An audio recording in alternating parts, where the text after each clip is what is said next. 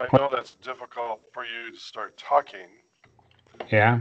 But now you disappeared. Now you're back. So there you yours are. is set only when somebody's talking, they appear? Pretty much, yeah. Okay. Good morning again. So, welcome to Gripping Reality. Number 14. Is this 14 or 15? No, it's 14. 2 times 7. 2 is a wonderful number because you have 2 hands. 7, number of fingers you have. No, that doesn't. Wow. 14 is a good number. 7's a perfect number. We'll go with that. Well, 7 is odd. No, what I mean is it's not even. It's odd. It's a perfect number. Doesn't have a prime root. It's prime. So chaos. Today's topic. Chaos. Did we plan? Do we have a plan? No. See, that's the whole point. That is the point of today's topic. We do not have a plan. And we don't have a director or a producer or anyone who's in control of what's going on here. Which is really scary because that leaves us. And that's probably not a good idea. But that's okay because when you're trying to figure out reality, we'll just leave that alone too. So, right. But in reality, yes, sometimes chaos happens. It does. That's our topic for today. It is. And boy, do we have a lot of chaos that's happening in our world. And people the question is, do we really have chaos in the world? It really depends upon 2 factors. And they are? One of them, this is essential. Now, we fool around a lot and we talk about crazy stuff. But if you're going to take notes or change your life from this point forward, either one of those, this is what you want to learn out of this lesson. The definition of chaos. There are 2 essential qualities that make an event chaos when you experience it. The first of those 2 is that it is unpredictable. You cannot tell what's coming next. There's no way to understand or lay out a plan because you're in the midst of chaos. But that's only one part of the factor. Second factor? Uncontrollable. It's uncontrollable. What do you mean by that? You cannot control what's going on. So, or the person facing it can't control what's happening. Somebody can. There may be somebody who can predict or knows the steps of what's happening. There may be somebody who can control it. But when you're an event and you can't predict what's going to happen and you can't control what's going to happen, those 2 factors are essential. When they line up, you call that chaos. And that's where a huge amount of stress comes from in today's world. Right. So let's talk about, we're going to share some story today, a little storyline for us, give you a little insight into East Coast and West Coast, Mike. Because we're taking these apart. I'm going to take the uncontrollable part, and Mike's going to take East Coast's going to take the unpredictable part, and then we'll talk about how in the world do you deal with that in reality in the context of what we have been teaching and writing, which is our why do people act that way. So really the 2 diagnostic questions that we continue to ask is, what is this doing to you and what are you going to do about it? So we will answer those questions, those diagnostic questions, through the issue of chaos. What do you do with all this? So let's talk about... so before we jump off into the anecdotes, keep in mind that those 2 questions, we're not going to come up with questions 3, 4, 5, 8, 30, 50. We're not going to load you with so much stuff you can never deal with it. We're going to keep coming back to those key questions. What is this event doing to you? We're going to call it today the chaotic event. There's chaos going on, not predictable, not controllable. You're overwhelmed. You find it extremely stressful. It may be that you just go blank. It may be that you're getting angry. It may be that you're scared to death. It may be that you're having warm fuzzies. I mean, I have no idea. But Right. the issue is you're facing an event. We're calling that event chaos. You can't predict that event and you can't control the event, at least as far as you are concerned. So now you're in the midst of chaos. Two key questions we're going to keep asking. What is this event doing to you? What does the chaos do to you? What does its unpredictability do to you? What does its uncontrollability do to you? What do those things do to you? And what can you do with it? What will you do with it? Right. So we're going to get into that. But keep those two questions right up in the front of your mind. Put them on a little Post-it note or something. What's this doing to me? What can I do about it? Those become the critical questions to getting your feet on the ground and moving through any event, no matter how difficult or how easy, whether you've met it before or you've never seen this kind of thing before. In any case, what's it doing to you? What are you going to do about it? So grab your cup of coffee because we're going to have a little fireside chat. There you go. So in 2005, the fall of 2005, my wife of 20 years, 20 some years, started feeling. She has a name. Reenie. Her name is Reenie. A real person. Yeah, she's a real person. We have 5 kids. I still have 5 kids. But at the time, we had 5 kids. We had my oldest at that time was a junior in high school, and so 7 years difference from the bottom to the top. So you figure out the math of where they kind of were.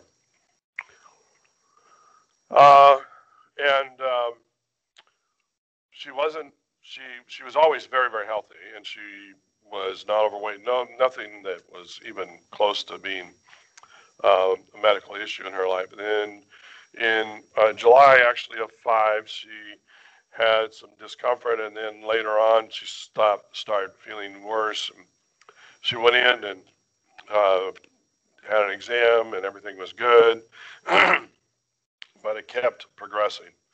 Well, fast forward, we get to December, and she's really feeling poorly, having struggles, and she didn't want to go back in because she just thought it was, stomach ache, whatever. And I finally said, no, you're going in. So January 20, so I think it was around January 20th. Yeah, I can't remember. But I'm at work. She goes in for an exam. I get a phone call and said, you have to come to the clinic right now. I'm like, what are you talking about? She just went in to have an exam. So I get in there, and of course, then they take you into the little room, which being a pastor over almost 25 years, I knew what that meant. That this was probably not good news that you were going to be real ecstatic about. And lo and behold. And you still didn't have any idea that chaos was coming. No idea that chaos was coming. No idea. Everything was chunking along, kids at school, organization. I mean, just, rhythm, routine, we were good. And I'm a pretty big change agent myself that, I kind of flow with life in many ways, as you can probably tell. But we sit down, and Dr. Smith says to us, I hate to inform you, and Reenie was in tears, and I'm like, what's going on? And he puts up the pictures, and she had stage 4 colorectal cancer. So I am like stunned, not even knowing what to process. And all of a sudden, chaos has just entered my life. But at that point, I didn't know it. So we left there, went home. Toughest time probably in my life was sitting around the dinner table, which was the norm for us, and informing my 5 kids that your mom has, stage 4 colorectal cancer. And this is the path now we are going to follow, treatment, and so on and so on. But we didn't ever, to be honest, we talk about raising successful children. We never withheld stuff from our kids that was the kind of thing they had to know. we put it in their language and we timed it correctly. But in this situation, we were very upfront, that at the stage that she had, 20 to 80%, 20% recovery, 80% not. Those numbers, were just crashing around in my head. So after that, of course, then you ensue into all the medical world and what's going on. And we were real fortunate. But the reality of it is that this was totally uncontrollable. Chaos hit my life. It hit my kids' lives. It hit probably the least person affected was Renee, because she actually had because she still had a modicum of control of being able to go through process. She knew what she had to do. She knew what she knew that she did this appointment, did this kind of thing, it was all scheduled out for her. So from a chaos standpoint in her own life going forward, it really was a lot simpler for her. We were all the ones that were spectating and dealing with this whole, now this whole total intrusion, not only of this uncontrollable event, but our own emotions. And we're a very tight part of a church, large church. We had all these people involved in our lives. It was multiplicity of uncontrolledness, if you will. And so that dynamic then. So adding, let me ask you a question. So sure. In the middle of the process, there are family members, not from the seven of you, but family members or friends from the church or coworkers who want to step into your situation. You can't control them, even though they're trying to be helpful. Does that add to the chaos? Oh, absolutely. If you see it from the context of just no control, you have control at the level of being able to say yes and no. But what most people don't, I think, realize that happens when you have a major event like this that is so primary in your life and it is uncontrollable, there is literally nothing you can do outside of the norm of, but you can't just reach in and pull out this cancer. You can't make it go away. Well, at that point, you don't know that you can't do that. But when it first hits, the feeling that you're in chaos is, I cannot do anything right now. Exactly. So let me jump to your 5 kids. You have an 11th grader and a 4th grader and 3 other kids in the middle. Right. So are there, like, the adolescent children may have some skills, but they also may be pretty philosophical, and the 4th grader may be very, very concrete and not really have the equipment yet to really understand, what do I do about this? So one or more than one child may have a different sense of chaos than other children. They're not all in the same place. No, and the other thing that you know this, but the reality of my family is that, excuse me, the uniqueness of the person themselves. My kids they're very, very unique. They can't be very unique. They just are unique. They are unique, right. You cannot augment unique. Just a grammar lesson. Come on, we got to have something. Stop with the grammar. Stop. I'll drink coffee. You talk. I'll drink coffee. Thank you. I appreciate grammar. Your kids are unique, not very unique. Grammarly, thank you. So from that standpoint, they process very differently. So that added to the chaos in my mind to some degree, because now I have to figure out how to navigate these 5 individuals that are processing chaos in their own way and not knowing what to do with that, and somehow helping them to navigate that kind of emotional chaos in their life, which was really fascinating. So you have, you have options. You can just totally go numb and not do anything, and all those kinds of things. But that was not an option. So for Renee and I particularly, we did this together.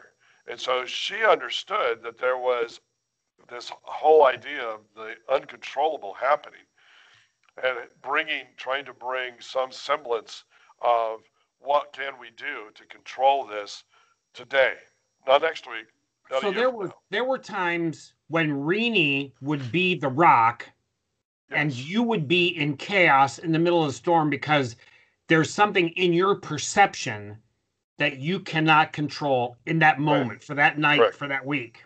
Correct. And So you so, can be in different places in the yep, same event.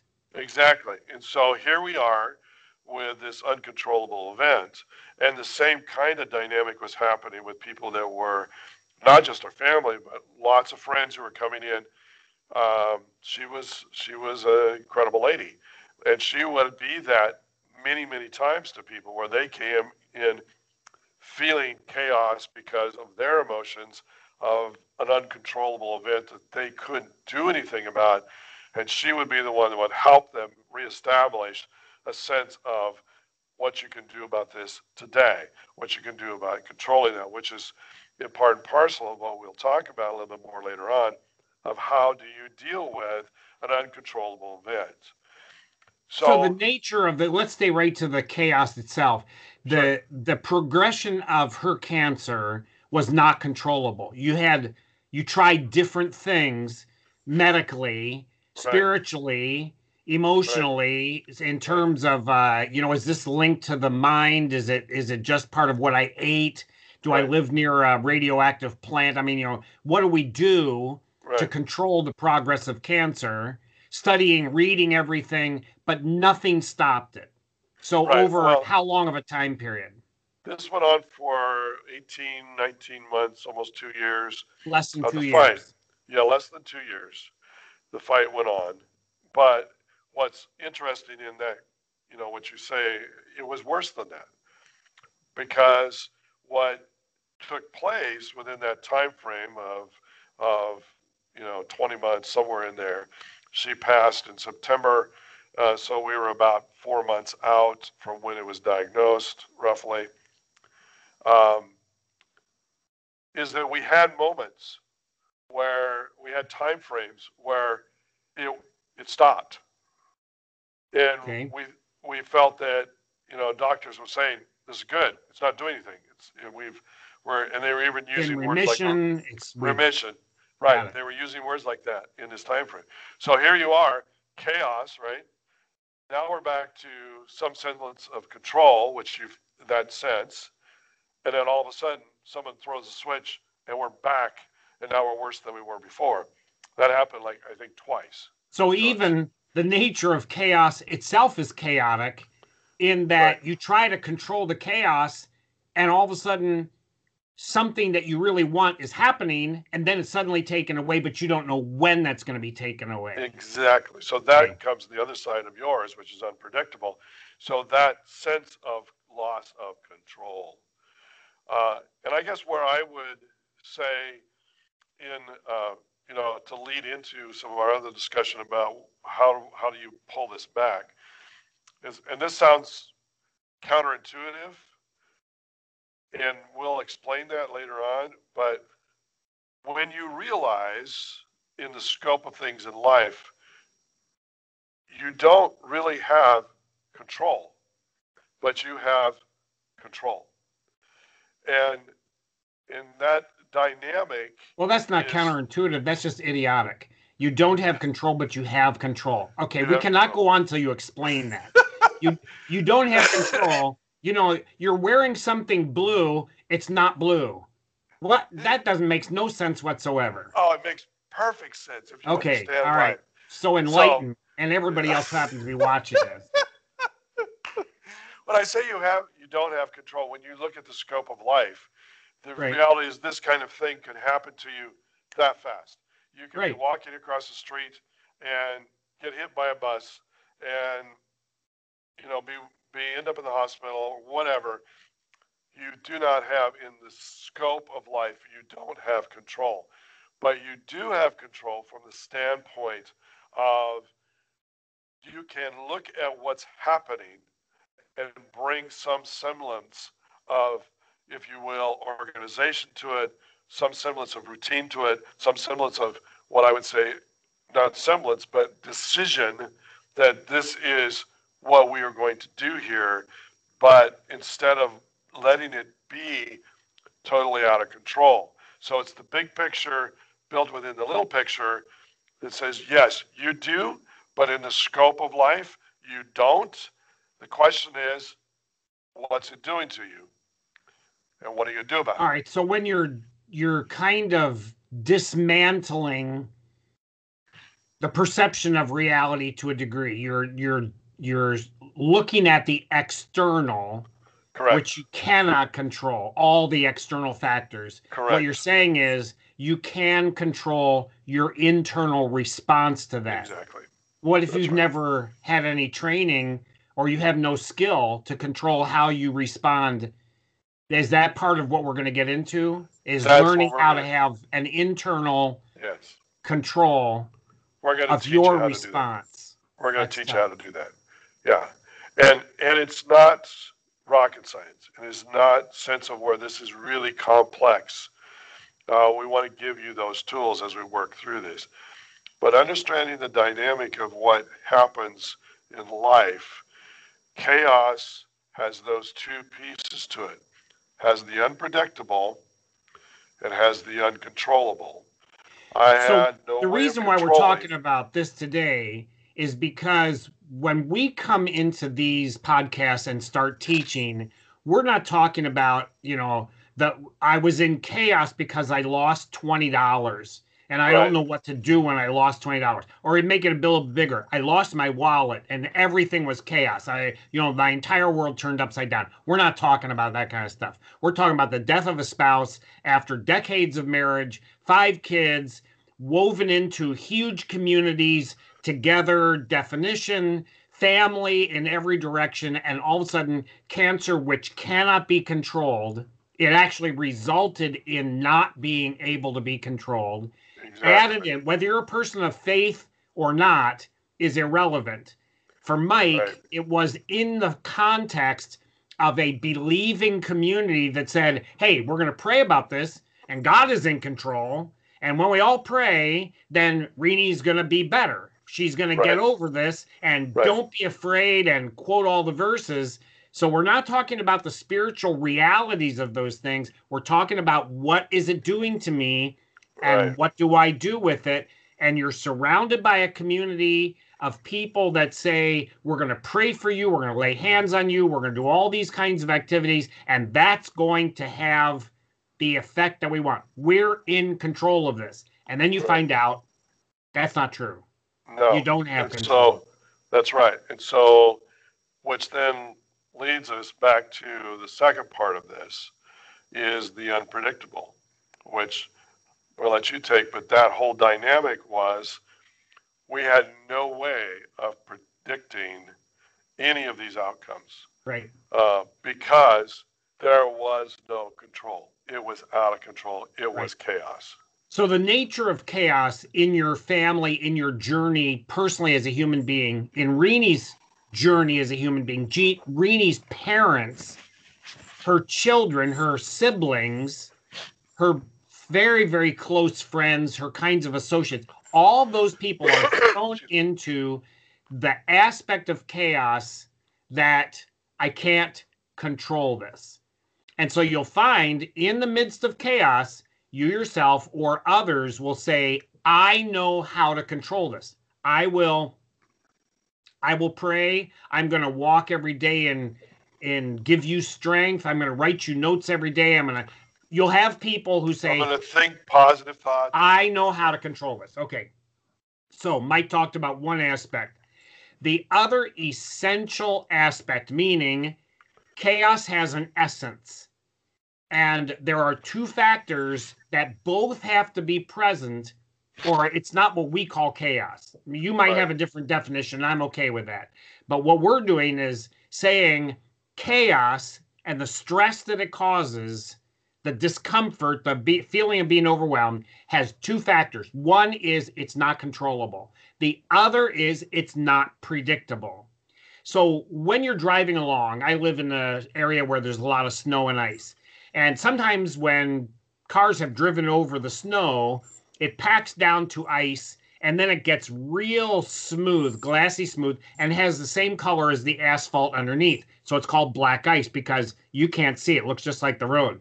You're driving down the road, and all of a sudden, without, especially when you're a novice driver, you really don't understand driving in snow and ice. All of a sudden, the car starts spinning either to the left or right, and your brain is going, wait a minute, the front of the road is supposed to be here, but the front of the road is that way. What's happening? You have no way of, when you're a novice at driving, skidding on ice is terrifying because you can't predict. You had no way of knowing. Right. Now, once you've driven up here for a few years or a few decades or a lifetime, you're out there, you still can't see the black ice, but your brain knows that could happen. And if you've ever skidded around or done a donut or, got lost right. your vehicle in mud, you can predict, if I turn the wheel into the spin, then I know I'm going to correct where I am. So it's not unpredictable. It may be surprising, right. but it's not unpredictable. Right. Now, Mike and I have been in charge of events for other people. I like to chart out my life. I like to know a lot of factors. I like to have an awareness of everything that's going on in the nature of the day. So Mike's laughing at me, but I actually can predict the future and I can control the future. So I'm never in chaos.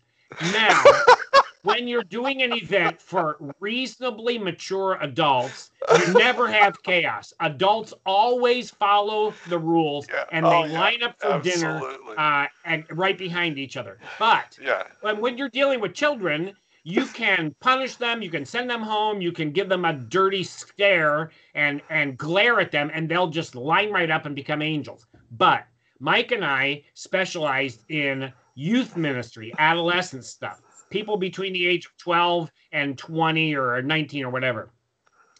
And the reality of teenagers is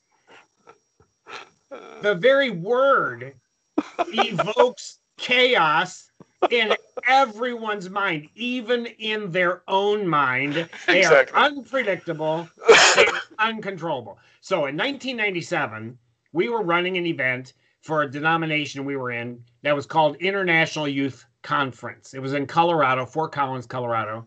And Fort Collins on the plains, not up in the mountains, down on the plains. And it's a beautiful area. It's quite arid, especially in the summertime. Our event was being run in August. And so it was, or July, end of July. And it was a dry time of the year. It's not when they have a lot of snow. It's not when they have a lot of rain. Very predictable weather. We were running the event from a Sunday afternoon through a Friday morning. So it was that time period. And on Sunday, it was not unusual to have storm clouds. They kind of come every afternoon when the air has risen in the mountains and it starts cooling off and comes back down. They form rain clouds. You get thunder, lightning. So we had a plan for thunder, lightning, and for rainstorms, that kind of thing. We knew the history of Fort Collins. We had mapped out emergency plans. We knew what would happen if a building caught on fire or some kind of tragedy were to occur. We had working plans for just about every possible scenario except one. It started raining up in the mountains on Sunday morning, and not where we were. It was still kind of gray and dry. And it rained, and unknown to us, known to the Weather Service people, but not to us because we're watching 4,000 teenagers in a youth event. It started raining and rained more and more and more and more up in the mountains. And the rain, because of the nature of mountains and gravity, the water slides down the mountains, gets into the middle, and starts becoming creeks. The creeks join together, and they have a plan, which is to make a river, and the river starts coming down faster and faster and larger, and that also has a plan, and the plan of all that water was to go into the original Powder River bank, which is exactly where they had built Colorado State University, in the middle of the original river of the Powder River. They had diverted it so that it would go around campus safely under bridges, through culverts, all this kind of stuff, and then out towards the Mississippi River, wherever it goes. Fine. Wow, that's a great plan. The problem is that works with a few 100 million gallons, but when you get a few billion gallons that all comes at the same time, the water is going to go where it wants to go. And on Monday, we were doing our evening event. It was raining on the campus, raining hard, but we could deal with it. All the roads are crowned. We have a plan. Nothing's out of control. Nothing's unpredictable. Raining hard. We have 4,000 teenagers, and we do not want to release them from the evening program. We have them all in Moby Arena, and everyone's listening to the music, and we had a comedian, and we had a speaker, and all that's going on. So my team, I'm in charge of the event. Mike is one of our executive people. We have a whole team of folks that are very well seasoned and novices, so we can keep the generations going. And we're going outside, and our security people said the culverts on the sides of the road have water rushing in them. Teenagers and rushing water. What's predictable about that? Body surfing. We knew there's guys, maybe some girls, that are going to jump in that water and go for a ride because it's moving along real fast. So let's not let anybody out until this water is controlled. Great predictability. We have it all in hand. We know what we're doing. We've done this before. We have 4,000 teenagers. Everybody's unpredictable. We have no idea what's going to happen. And all of a sudden, the electricity goes off. And we're scanning and monitoring the situation outside. A wall of water 6 feet deep came through the original Powder River riverbed, which is right in the middle of campus, 6 feet deep. And in seconds, everything on that campus was changed for decades to come. Right. The water had so much power, it derailed a train that had mostly boxcars, but some chemical tanks on it. That was something unpredictable and uncontrollable. It knocked over a fire truck that was out monitoring the roadways for traffic.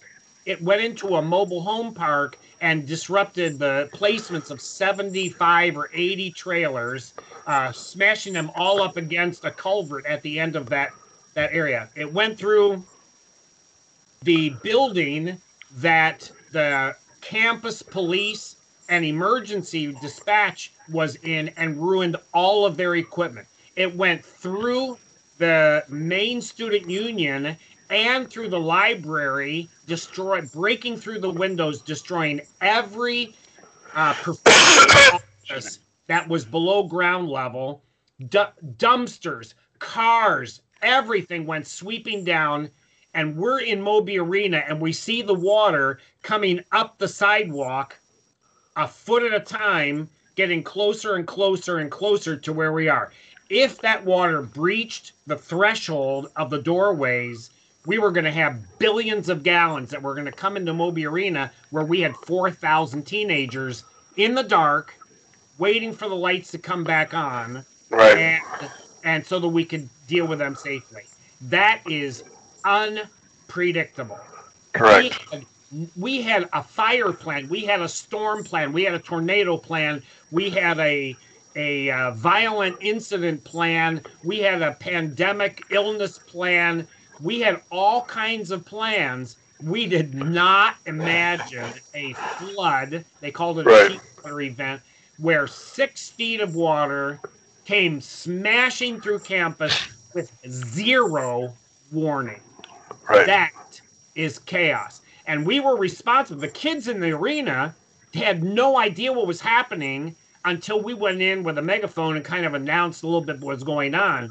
But from our perspective as a team and on my shoulders as a leader was this absolutely unpredictable event. And moment by moment by moment, we had no idea what was going to happen next. Right. So when we teach about chaos and how to deal with chaos, we are not talking about trifling things like I was on my way to an appointment, I got a flat tire. It does happen, but that's not chaos. When you're responsible for 4,000 teenagers who are anywhere from 150 miles from home to 2,000 miles from home, and you're running an event that's a $3 million event on somebody else's campus, and all of a sudden something like that happens, we found ourselves in the middle of chaos. So that's what we're talking about. So when this happened, and if you can recollect back, and we're standing outside, we know that there's an issue before the flash flood came through the place. What were you thinking and what were you feeling at the time when all of a sudden we went from this water that was just kind of there, that was somewhat flooded. We could see the fields because the athletic fields are outside of Moby. We could see the fields that had some standing water. And we went from that to all of a sudden this wall of water that came flying through there. We could see it. What was going on in your head as you faced this unpredictable thing that all of a sudden it's boom? Where did that take you? In the exact moment, we're talking really a few seconds, and I'll explain why this really has to do with the solution of dealing with chaos. But in the seeing the water and objects floating in the water that I did not know, and I know quite a bit about the Rocky Mountains, so I knew there could be wild animals, there could be snakes. They're going to be in the ground. They're going to come up in the water. I don't know. I know there's a lot of poisonous snakes. There's a lot of chemicals. There's oil and gas and vehicles, all that kind of stuff. So I'm aware that what I don't know is extremely important, but I have no way of knowing it. So in the moment, the startle, my mind racing, everything starting to spin begins to occur. And really, we're talking a few minutes. The chaos is occurring, and one of my staff members comes up to me and says, the flood is all across campus. The electric is completely shut off. We have 4,000 kids in the arena. Do we send them back to their dorms right now, or do we keep them in Moby Arena? We need a decision. I remember this. Yeah, and I think I also remember you looking at me and me looking at you and looking at the other person and going, are you out of your mind? Well, and the challenge is, in the moment of chaos, when you're the leader, you're the one who's actually in charge, that is not a luxury. Because asking a rhetorical question then says, I really have no idea of what to do. So we're in the middle of chaos.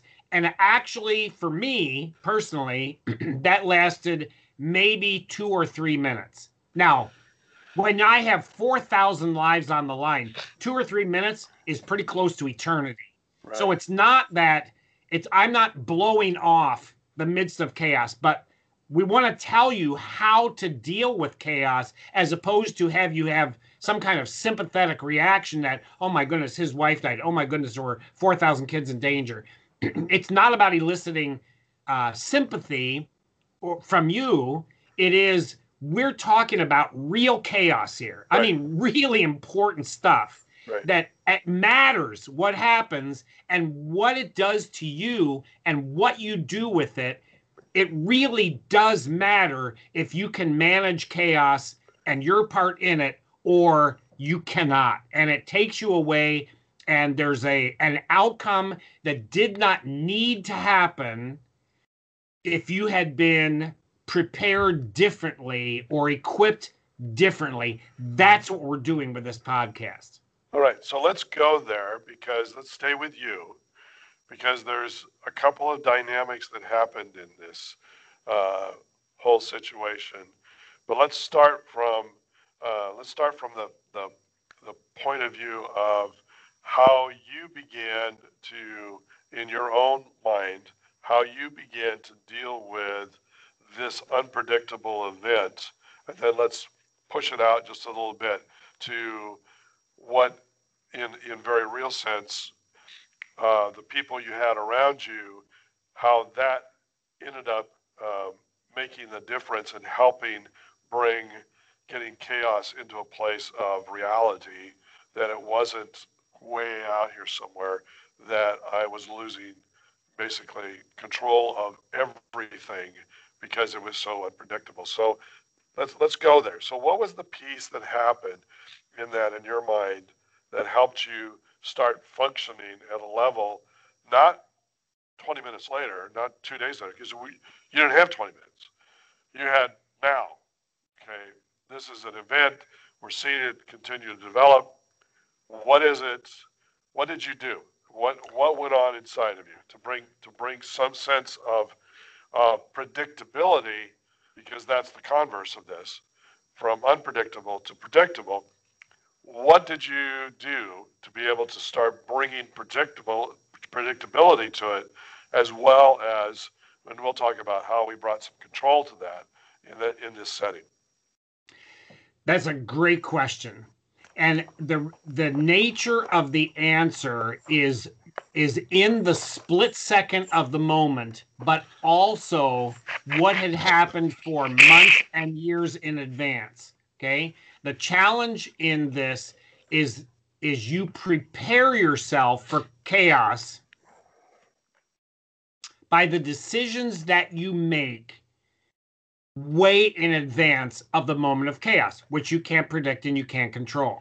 So in the moment, flood water is going around, snakes, poisons, sewage, objects are floating, it's all racing by. We are in the middle of an incredibly dangerous moment. Okay. I can't control the water. I can't control the rain. I can't get lifeboats there. I can't suddenly magically come up with a flood plan in the moment. So the chaos is going to win. What we had done, and for me as a leader, I never had tried to attain a single apex of leadership. I always lead with a team. Right. And I always lead with a team of men and women who are younger, older, seasoned, immature, a team of human beings that I trust. Right. I've tested them. I do this intentionally. I test them out. I watch what happens. Right. And the people who are closest to my situation were the people that I trusted the most. Not because they knew the most, or they were taller than anybody else, or had been in youth ministry or leadership longer than anybody else. I trusted that they made smart decisions, but they always had my back. Always. That was a non-negotiable. Right. Not that I was like the king of youth ministry. That was our relationship. Right. So when we were in the middle of the flooding environment, we knew we had in our back pocket, we can get everybody off the floor and get them up into the upper seats.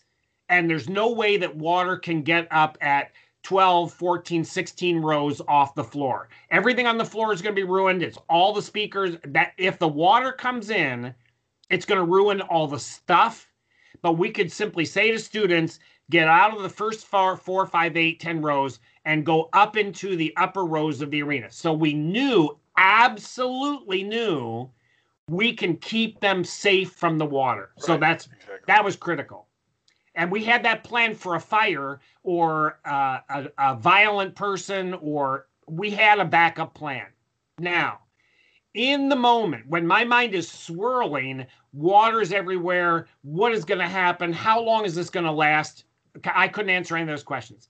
So I brought in the four, I think there were five of us that were the people that I trusted the most. Right. And we gathered the five of us together. There were six then with me. And it's in the dark. We're all the flashlights. We're all holding the flashlights under our face like we're zombies. And in my mind, it's completely dark. There's no lights on at all. Right. So I had wrapped around me five people that I absolutely trusted in every way. And I said, the question has come to us in the middle of the flood, everything shut down. Do we release students to their dorms or do we send them here? Does anybody have an insightful opinion about what we do next? And everyone said, we don't know. And I said, if I make the decision, are all of you behind me 100%? And they said, absolutely. To an individual, there were 2 women and 4 men. Absolutely, yes. I said, everyone stays here. If we have to stay all night, we're going to keep 4,000 hormonally intense young people in the dark, boyfriends and girlfriends, everybody who's just met somebody from another coast that they fell in love with. We're going to keep them in the dark all night long if we have to. We're going to release them only when it's safe. Do we have a way of knowing when it's safe? And my head of security guy was a fireman in his real life. He had a huge pickup truck with gigantic wheels. He said, I will tell you when it's safe. I didn't need to know anymore. Now, in the chaos, I have a man who knows how to do this, and he's going to tell me when it's safe. My mind went to rest on that. Another person said, I have the medical station. I will tell you exactly what I need and when I need it. Right. My mind for medical needs went completely to rest. Not because I knew every medical situation, but I knew the person who is in charge of it. Right. So for my mind, now I have 2 major aspects that someone has at least a little control over. Right. Because I knew them. It was not that I knew the situation. I knew the person. Right. So now my mind could let the chaos decline, settle. I can't predict the environment, but I can predict the people that I'm working with. Correct. Right. And therefore, my mind could start thinking of solutions, options. It was when we were in the moment of chaos, literally, this is what happens. Chaos occurring, it's unpredictable, uncontrollable, and you're spinning around on your vehicle on black ice. You can't think. You can't get, what should I do next? You have no idea. That's an outcome of chaos. So if you have around you 1, 2, 3 people, not a million, not 100, not 20, 2 or 3 people absolutely you trust. It might be your spouse, but it might not. It might be your parent or family member, but it might not. Absolutely you trust them. In the moment, you say, pull in here. Do you have my back? Can you tell me anything I can hold on to? And when they say, you can hold on to this, you believe them. And now your brain can settle down and you can start thinking of what are my optional steps. That solves that issue of being unpredictable. The situation is still unpredictable, but the people that I trust are predictable. And so I've introduced into chaos, which has 2 factors, unpredictable and uncontrollable, a predictable factor. That changes everything. Now, the other side. The other side is that the controllable side, the uncontrollable to controllable. And it's the same principle that Mike talked about of that having people that you trust that come into your life. And you say, well, I don't have anybody like that. I mean, you probably do. You just haven't figured out who that is. Uh, and that dynamic of helping you see that and begin to think through, and you probably have never even thought in that vein of who is it I really can trust that can help me see where I can begin to get control. One thing, not two, not 10, one thing in this chaos of my life. The And example if for you can me, introduce something that is controllable in right, the midst of an uncontrollable circumstance, that allows you to settle just a bit. Is that right. what you're saying? That's what I'm saying. And so let me tell you what happened in my situation here with Rini. Life was, here I am. I already did cooking in our family, but now I'm responsible not only for cooking, but for taking care of the medical needs of my wife, plus taking care of pretty much, you know, 60 to 70% of the parenting because she physically can't do it. All the routine, keeping the house clean, yada yada yada yada yada. Because we had strong and solid relationships with people at that level of trust. There were three women who showed up, and it was actually quite comical because they literally walked into our house. Actually, there were four women. They showed up in our house and they said, okay, they said to me, they said, we're going to be doing this, okay, and you're not doing this because we need to take care of business for you. So one woman who was, uh, uh, she's a wonderful woman. Her husband is a cardiac doc. She's a nurse. She's a move mountains kind of person. She said, okay, I'm going to take care of all the medical things that come into this house. So you don't have to worry about how medical supplies are going to be delivered. You're not feeding, all that stuff. I will do that. You just give me the information. I'll take care of it. So So she the took care of key is somebody stepped in that had control and you could just release an exactly aspect that was uncontrollable over to this right. person. So then we had someone who took care of, one of the ladies took care of everybody who came in and visited. Okay. She was the one who monitored who and how, if Rini was tired or whatever, or she needed to have somebody go and have infusions because I couldn't go there and be with them to go sit with her. She took care of all that. We had another woman who took care of organizing all of the meals that came into my house, hundreds of them, that, and making sure that the refrigerator was stocked and things were done. Had another one of the four that her whole world was she came and cleaned, and she brought a team in and cleaned every week, sometimes multiple times a week.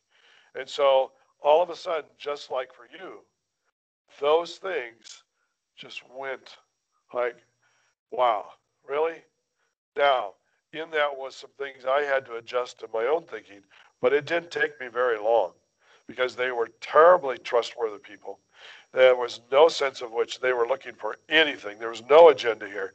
Is that they were people that had my back and were covering that. But in the midst of all this chaos, I knew that those four areas, which were massive, were taken care of. I didn't have to guess. I didn't have to call. I didn't have to, you know, say, well, hey, can you really come this week? It was just done. Mm-hmm. So their point was, and this is to the person, their point was this: you take care of your kids and your wife emotionally, parenting, being dad, being husband. We'll take care of everything else.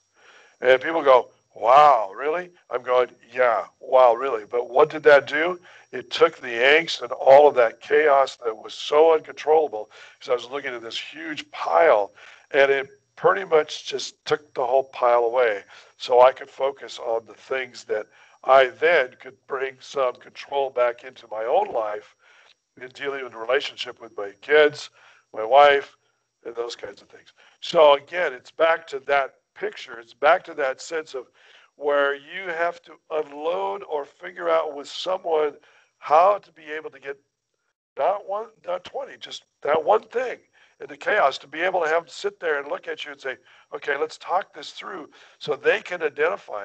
It's not tough. You don't have to have a psych, you don't have to have a psych major, be a social major. You don't have to have a degree in counseling. It's someone that you trust, that knows you, that can help you to begin to put real feet on that whole aspect of bringing control and predictability to the situation, so chaos subsides. So when I'm working with people, this is kind of an insight: when you're not the person in chaos, you have someone else, maybe one of your teenagers, or an elderly parent, or a friend or a neighbor. And you want to know if the chaos is beginning to adversely affect them, or how are they dealing? How do you know when they perceive that they are in chaos?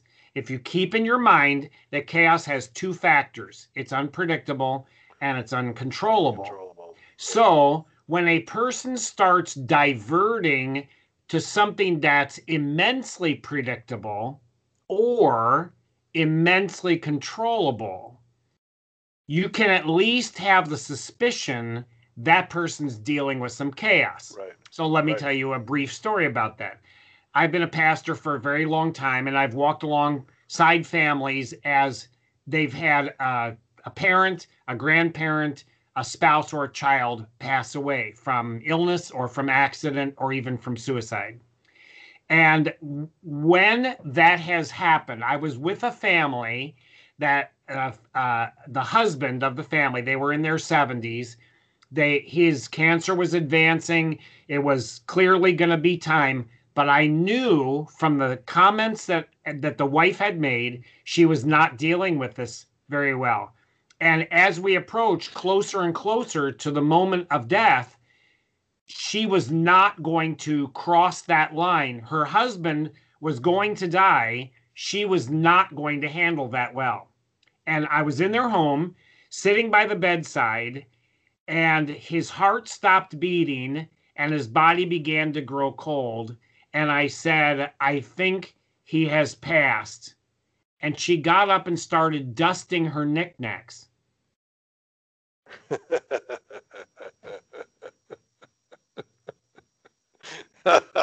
She started dusting her knickknacks. Now, you might immediately have an outburst and say, what is the matter with you? That is the stupidest thing I've ever seen anybody do. Get over here and hold the husband of your hand. Chaos is unpredictable and uncontrollable.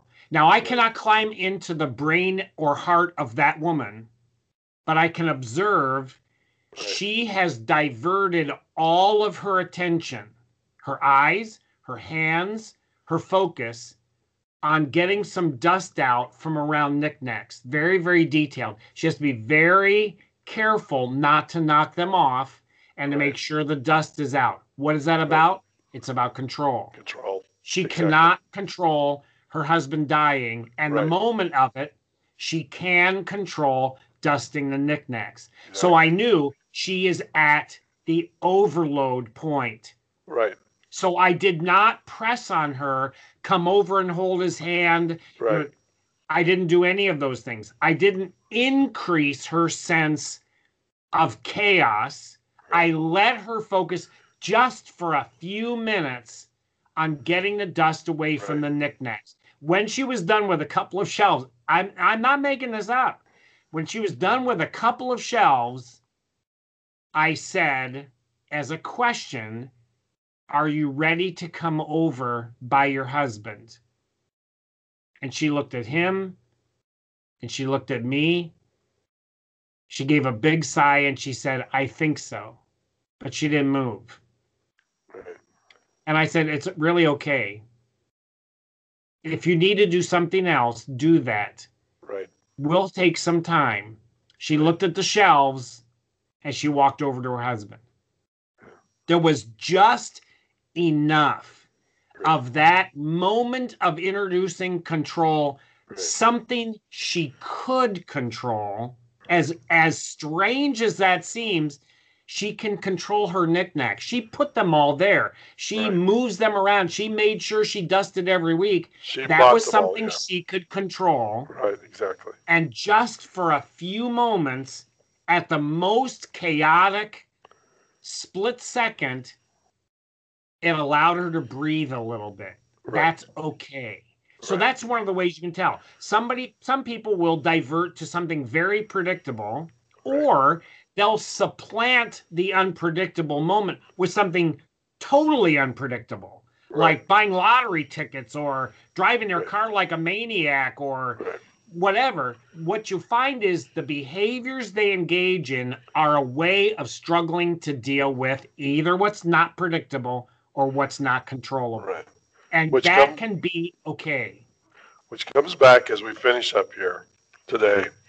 We hope this has been helpful. Is the two diagnostic questions in that setting, in our setting, in Mike's setting. What is this doing to you, and what are you going to do about it? So we hope that we've given you some insight. I know it's been a little long today, but we're talking about real things. Again, as Mike said, we're not talking about I'm all in a flutter because I can't find my wallet and I'm in chaos. We're talking about real life, real difficult emotional kinds of things that you can begin to, from an intrinsic standpoint, have control over. But don't look to try and control it all. It's if you'll take one piece of it and begin to get it to be predictable and controllable, you're on the way. And have that other person in your life that can help you, talk you through that to get that one thread going. I think the biggest challenge in all of that is chaos. Is we end up, as the chaos continues to grow at any level, our right brain tends to push us into this picture of a giant mass that has all of these elements sticking in it and through it, and it just continues, the snowball just continues to get bigger and bigger and bigger as it rolls down the hill, picking up everything in its wake, and we become totally overwhelmed, and that's a problem. But then you have someone at the bottom who will help you pull out that one ski and say, here, we can deal with this. We can put this one ski on, at least we can get down the hill. So today we hope that this has helped you to, as you think about it, as you're gripping reality, you can manage chaos. Just try not to be overwhelmed in that process of managing it. Take the one thing. So Michael, where can they find us?